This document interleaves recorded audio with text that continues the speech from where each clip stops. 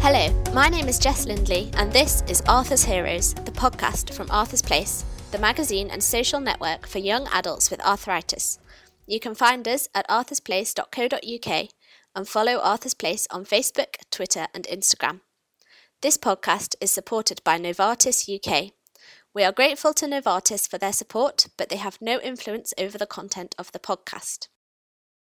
We all know that at the end of a difficult day, a good heart-to-heart with sympathetic friends or family can make us feel so much better, especially when they themselves have been through a similar experience.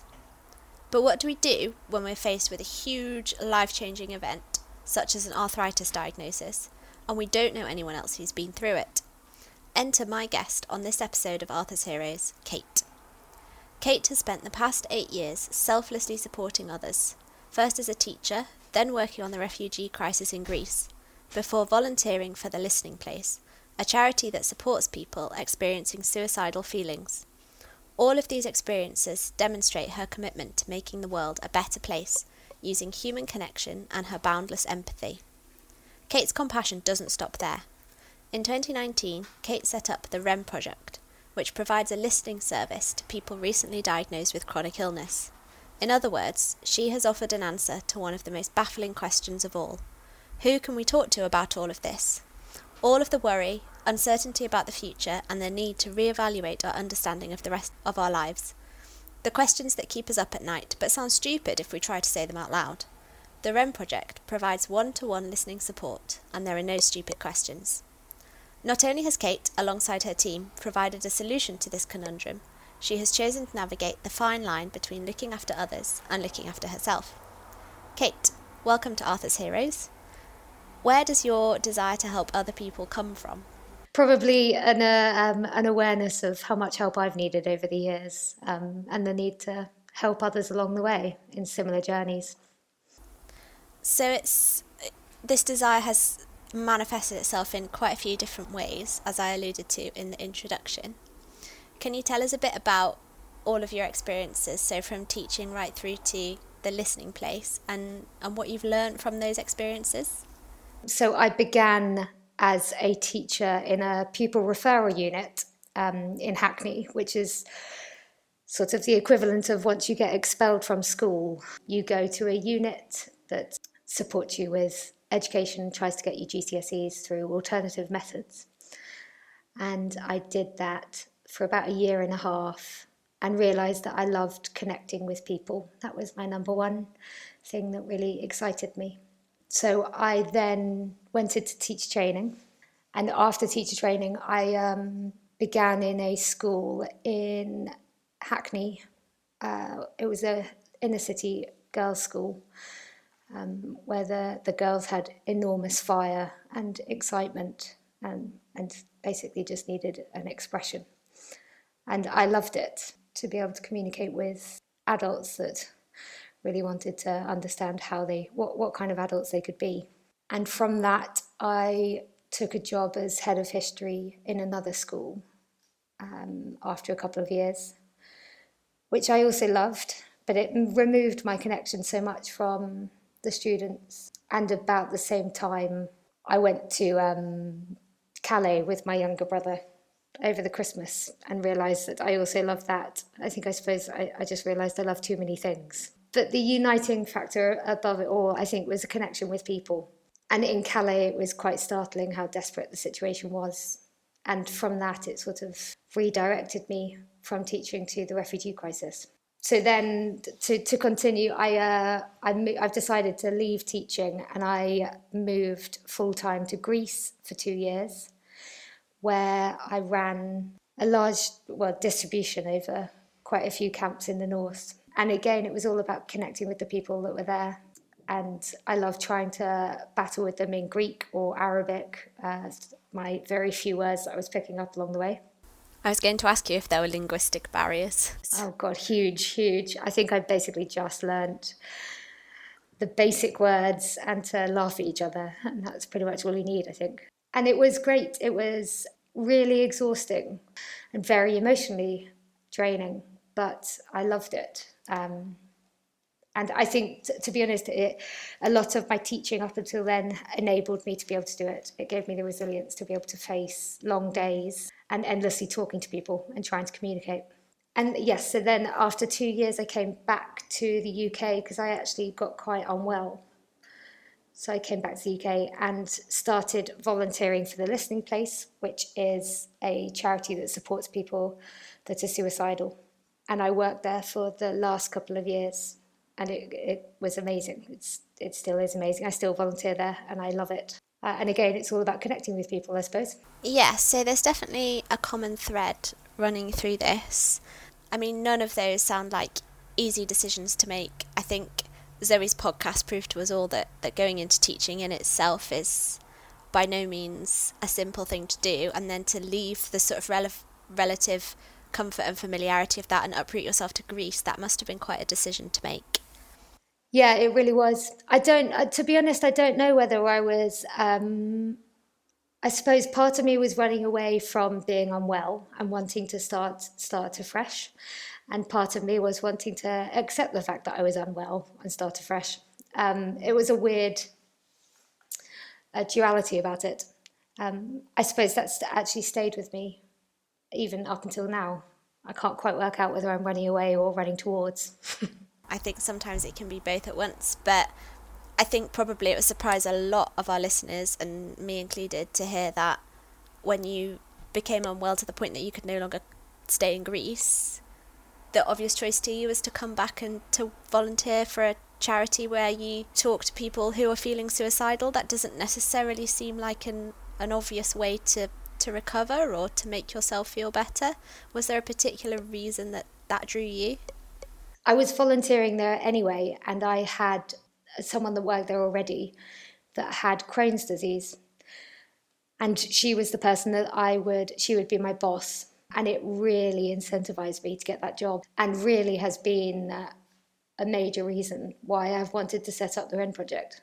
So we'll come on to the REN project a bit more in a second, but was there something specific about each one of your experiences prior to the REN project, so teaching refugees and Listening Place, that made them special, or was there something that united them? I think I really like working with people that put my situation into a bit of perspective and make me really concentrate on how to support other people. And even as I'm saying that, I'm worried I sound too saviour-like, which is definitely not what I'm intending. I've always found it really comforting to be able to go out and help and support others. So was it that instinct in particular that led you to set up the REN project? I think so. Okay, so at this point, I've got to ask you the probably obvious question. What is the REN project exactly?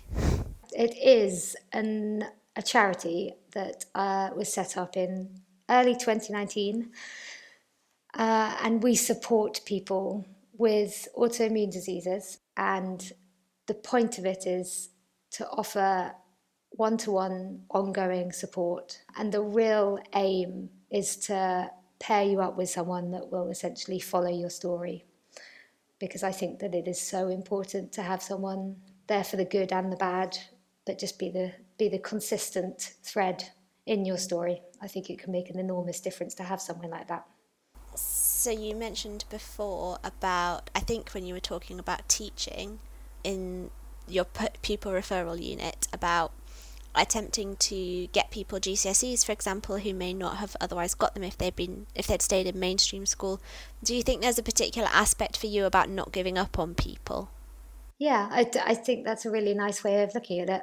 And certainly, I think that really echoes what I was trying to do in Greece about, I suppose, supporting people in the darkest moments, trying to get them through those moments, and to put them on their own 2 feet and proceed on their own with the support of knowing that someone's beside them if they need them. Do you think you need to have a special level of empathy and compassion for your fellow human to do that? I mean, I know it wouldn't be everybody's cup of tea, and I think some people might really struggle in that situation almost to know the right thing to say or the right thing to do. How do you know how to be in that moment? I think it's instinctual, and I think we all have it inside us. I genuinely believe that. I think that often the thing to say is nothing at all, but just to know that there's someone there. So it doesn't necessarily require anything from me apart from the consistency and knowledge that I'm not going to waver in my support, or I'm not going to leave. And that's one of the crucial aspects of the REN project, isn't it? That it is a listening service rather than an advice service. Yeah, I often go back and say this to the volunteers when we're training them, that doctors will give you advice, family will give you advice, friends will give you advice, and you're often not going to have someone in life that genuinely will just try to listen from your perspective and just reflect what you're saying and talk through the words that you are giving them, rather than offer their opinion. And I think a lot of people might not necessarily look at that as an important distinction, but I think certainly it is one. So you said you set it up in early 2019. Was that a kind of independent decision, or did you do it alongside somebody else? To be honest, I've had this idea for years and years and years. I knew I wanted to support people with autoimmune diseases, but I never really knew how to do it. And in early 2019, I moved to Scotland to be with my grandma, who was very unwell and she was dying. And I lived with her for the last couple of months of her life. And she and I used to talk about how difficult it was to ask for help and to articulate feelings of, I suppose, being in need. I think that's a common thread that comes up in a lot of these podcasts, that people struggle to ask for help. Do you think that because the REN project exists to provide that listening service, it almost removes the burden of asking for help because you don't feel like you're putting an additional strain on friends or family? Yeah, exactly. I also think that there's really part of it that it's a real space to just make it all about you. And it's so difficult often to ask for help because it makes it all about you. And if you have a space that is devoted to that already, it makes it much easier to articulate something that you might need. That's a really interesting perspective. I never thought of it that way. So you set up the REN project. I'd be interested to know how it got its name. Yeah, so I was with my gran for the last 2 years, and 2 months. We talked a lot about this. She was a very proud woman, quite similar to me, very stubborn, didn't like asking for help. And she made me realise how important it is to create something where you don't need to, it's just expected. And she died in April 2019, and it really accelerated me to create the REN project. And she was a World War II Wren. She was in the Women's Royal Navy, and from that I got the name. That's an amazing link. I was thinking it might have something to do with birds, but no. So if you don't mind me asking, how is it funded, the REN project? The first year is very much funded through friends, family and connections that we know that believe in me and the idea and the concept, and partly also through trusts and grants, which we're increasingly getting. We're supporting people that are lonely in COVID and vulnerable in COVID, which helps because there's lots of grants out there, quite rightly, to support organisations that are trying to do that. Yeah, definitely. And I think COVID has maybe shone light on people with autoimmune diseases in a way that nothing ever has before. Absolutely. And it's scary how vulnerable people have been over the past year and a half, and how alone they've been over the past year and a half. Yeah, definitely. I mean, speaking from a personal experience of shielding alone in a house 300 miles away from anyone else I might know, I can vouch personally that it's not always been that nice. So you got in touch with Arthur's Place. Why was that? I came across Arthur's Place when I was working about 2 years ago with a friend on this idea of sort of helping people and not really having an idea of how to.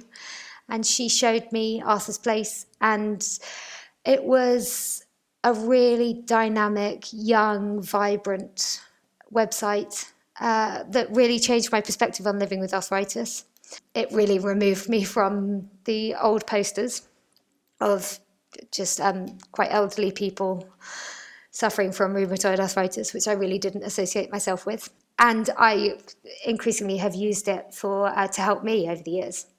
And I sort of always knew that I wanted to be connected to Arthur's Place in a way. And that's the reason why I reached out, really. Well, we're very glad that you did. Otherwise, we wouldn't be doing this podcast now. So if somebody listening to this podcast would like to chat to a listener at the Wren Project, what should they do? So we have a referral form online, and filling that in will put you directly in touch with me. And what I do is organise a time to speak, either over video call or phone call, and we just have a chat about what's going on, really, and how their autoimmune disease is affecting them.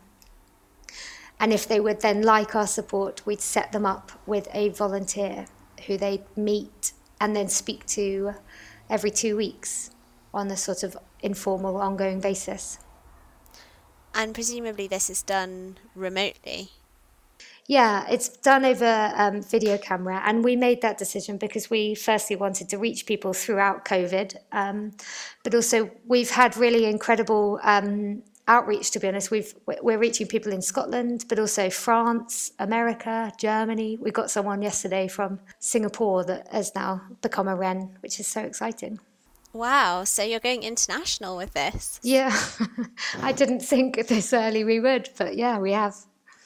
Well, that's great news. I think it's the same as Arthur's Place, you know. I know that has participants from around the world, and it just goes to show that this perception of arthritis as an old person's disease is common in other places as well. It's not just a UK-based problem. Yeah, exactly. It's and it's also startling how much the model can appeal to everyone all over the world. Yeah, I think everybody who has had the kind of shock of an arthritis diagnosis probably needs that space to just be themselves and talk, whatever that might look like for them. So we've talked a bit about what the Wren Project does. Obviously it relies on volunteers, and you have a very active role as well in sort of triaging all of the referrals. How do you look after your volunteers when they're listening to people who might be struggling? I imagine this was the case as well at the listening place, because listening to people who have suicidal thoughts can't be an easy thing to do. Yeah, and to be honest, you've identified the number one thing that we do, and we've borrowed a lot of what we do from the listening place, and they continue to support us. And so we support our volunteers. It's really at the heart of what we do, because if they're not good listeners, there's no point in having the Wren Project, really. Yeah. So each volunteer will get a supervising volunteer, and we call them volunteers, but it's actually staff members at the moment. So they'll have someone attributed to them, and they will check in before the call and then after the call, and try to be part of a shift of kind of 5 or 6 volunteers that would speak as one after all the sessions and kind of share stories. And it's such an important way of debriefing, learning from each other, and feeling supported when there's been a difficult conversation. Yeah, you talked a bit earlier on about emotional drain in terms of particularly, I think, some of the things that you were dealing with in Greece, and I can imagine that this is similar in that respect. Yeah, and to be honest, my time in Greece really highlighted it to me, because I saw how volunteers that were unsupported very quickly can't do what they want to do. So it's been the real heart of what we're trying to do, and build a really a big safety net, as well as a community among the volunteers as well. What qualities do you look for in your volunteers? I suppose I'm thinking if anybody listening wants to get involved as a volunteer rather than someone to be listened to. Primarily, we look for anyone that can show empathy and understanding, and just, I suppose, calm and peace is what I'd prioritise.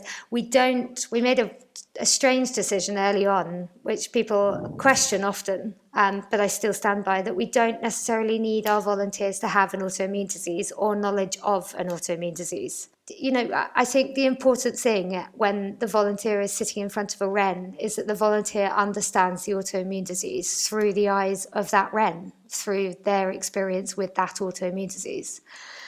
So, and it really helps sometimes when they don't know anything about the autoimmune disease that they have. Yeah, I can imagine actually in that situation it might almost be better if they don't, because then they can't they can't turn it around. It's what you said before about it's all about you. There can't be any, well, in my experience, it's just, almost avoids any temptation that they start giving advice, I suppose. Exactly. I have it so much when I'm triaging people to come past the Wren Project, because so many of their stories that I'm hearing are so similar to what I experience and what I have experienced. And the temptation to just jump in and say, oh, the same thing has happened to me, which is lovely, and there's certainly a place for it. But the listening sessions that we offer are meant to be about exploring what they're going through, not what I am. So how do people get involved? Is there like a form they can fill in, or? Yeah, so again, it's kind of an online application, which is on our website, and then they will go through to one of my colleagues, and there's a meeting, so we'll do a face-to-face interview if we can. And then if they get through that, they'll go on a training program that's 8 weeks long, and hopefully they'll pass it all and become a volunteer. Amazing. And then help out the next generation of autoimmune sufferers themselves. With your volunteers, and you've talked about having sort of debrief sessions and things, is there a place there as well for laughter, as you mentioned, working in the school and working in the refugee situation? Do you think even in a situation that's almost this serious, laughter can still play an important role?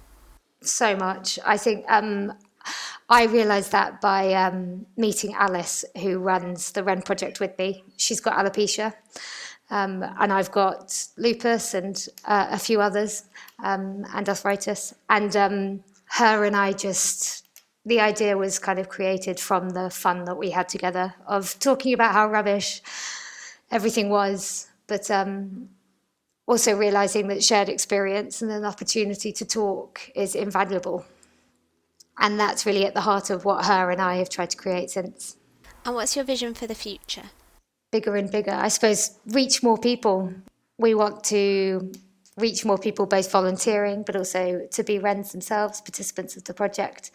At the moment, a lot of our work is one-to-one sessions, and I really want to create a community from that. So perhaps in the not too distant future, we'll start enabling Wrens to become part of a community and communicate with one another more, which I think will be a lovely goal to reach. Definitely, and we know from experience of Arthur's Place how valuable that community feeling can be. How will you know when it's been successful? Is there a particular marker that you're looking for where you'll think, yes, this is what I set out to achieve? You might have already gone past it. So we do reviews every 3 months, which is every 6 sessions. And we're just starting to do the second round of reviews now. To explain, that means that when Wrens begin with us, they sort of measure the state that they're in at the moment in terms of loneliness, isolation, hope for the future. And then we review with the same questions every 3 months. And real success for me is to see those markers ease a bit and to see that people are beginning to feel more supported, less lonely, less isolated, less vulnerable, even with the changing, tumultuous ride of living with an autoimmune disease. In a global pandemic. Yes. So it really is, for you, it really is about the individual people who come to the Wren Project and their individual improvement. Yeah, because lots of people don't have, a straight line of improvement. I certainly wouldn't if I was recorded every 3 months. But just, I suppose, the real crux of what we're trying to do is to make people feel less lonely. And by being less lonely, they feel more empowered in their own stories. And so when we try to begin to achieve that's really the mark of success for me. And that must be amazing to watch. Gosh, yeah, absolutely.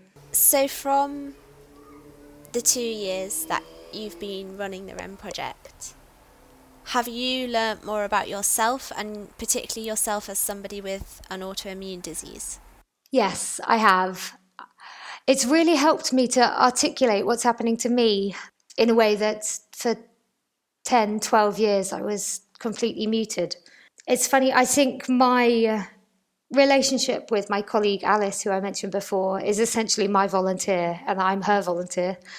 The opportunity to feel free in talking about it without feeling weak or pathetic or like you're taking up someone's time or space is huge. And given that the Wren Project focuses so much on that, it's allowed me to do that more and more. And I suppose there's no direct comparison between the two of you because you're not suffering from the same thing. So it almost fits the Wren Project bill of you don't have to be knowledgeable about the issue to support somebody through it. Yeah, exactly. And it's so funny because it brings it down to emotions and what socially is happening to you, which I've always said to our volunteers when they say, what's the first question I should ask? So I think it's easy to talk about your physical symptoms or your medical journey. I don't think many people find that particularly difficult, but then moving on to how the medical journey affects you emotionally, that's the difficult bit.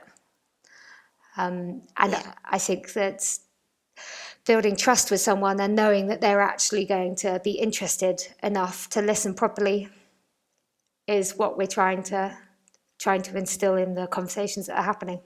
And I suppose that's the bit that the more medical side doesn't have the time to invest in or the resources.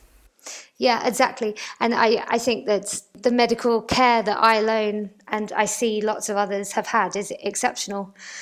But I don't think many people along the way have said, well, how does that make you feel? Which, as I think is becoming more and more widely recognised, is equally as important. Your sort of mental pain is equally as important as physical pain. Yeah, and it's odd because recently I've been quite medically unwell, but my head has been so happy that it's made it much easier to deal with. And in a way, I don't feel unwell.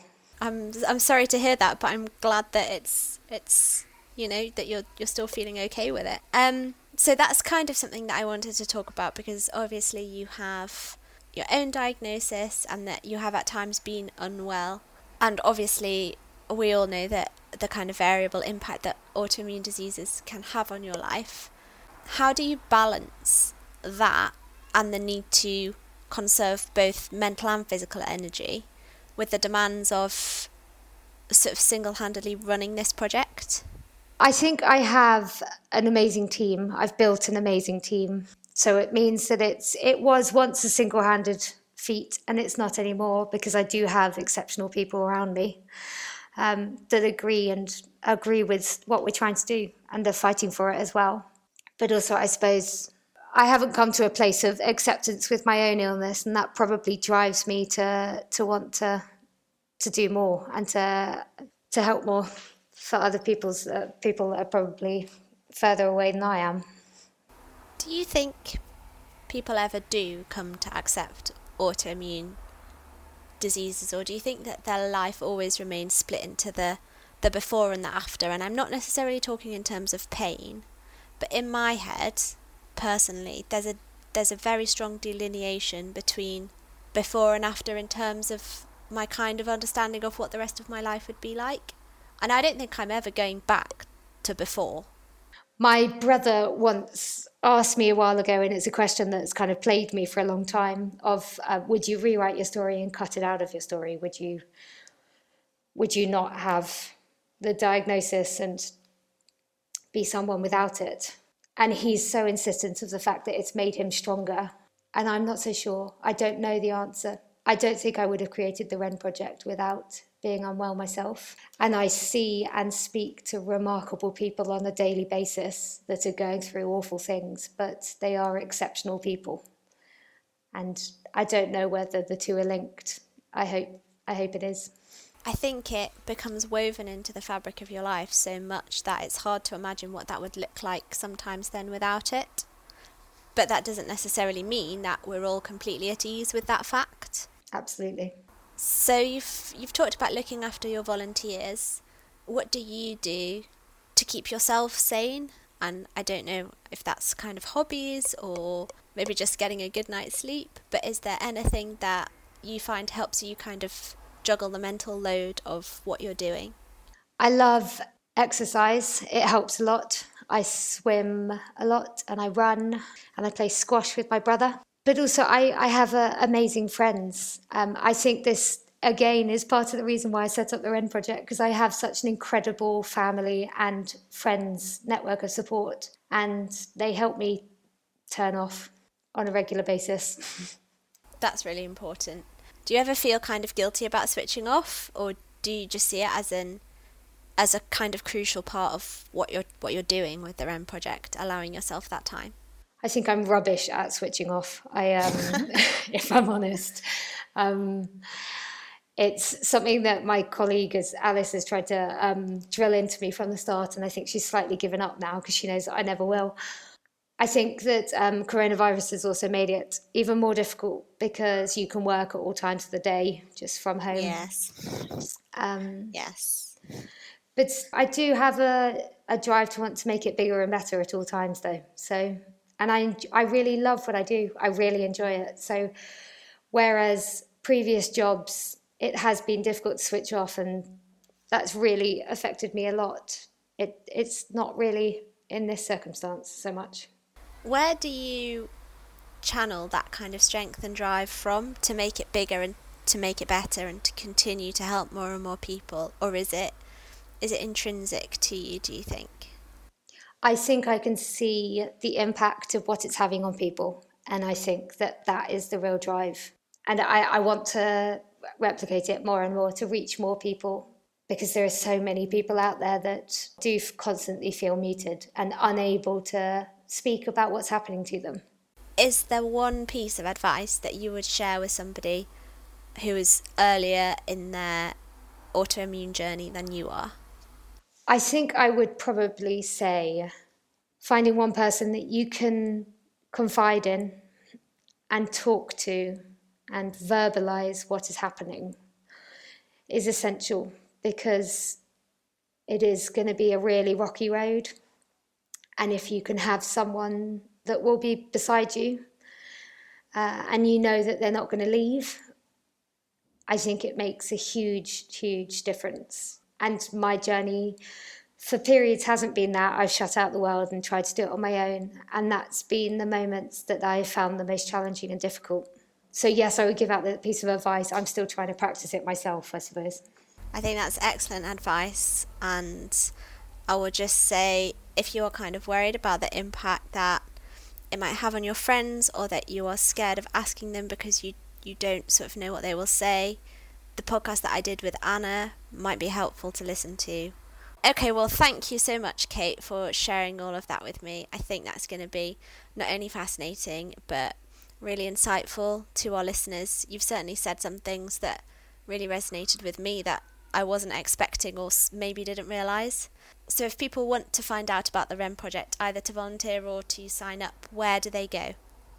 Just simply go to our website, which is wrenproject.org, and there's either a volunteer form or a referral form, and fill out either of them and you'll come directly to me.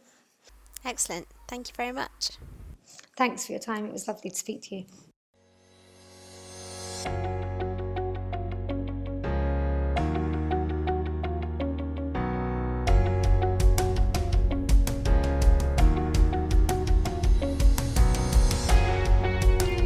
Thank you for listening to Arthur's Heroes. For more podcasts, information and access to loads of great content for young adults with arthritis, please visit arthursplace.co.uk. You can also find other young adults to chat to in the Arthur's Place social Facebook group. Follow Arthur's Place on Facebook, Twitter and Instagram, and find out more about Codeword Pineapple, the pin badge for people with an invisible disability, at codewordpineapple.org.uk. Thank you to Novartis UK for their support in the production of this podcast.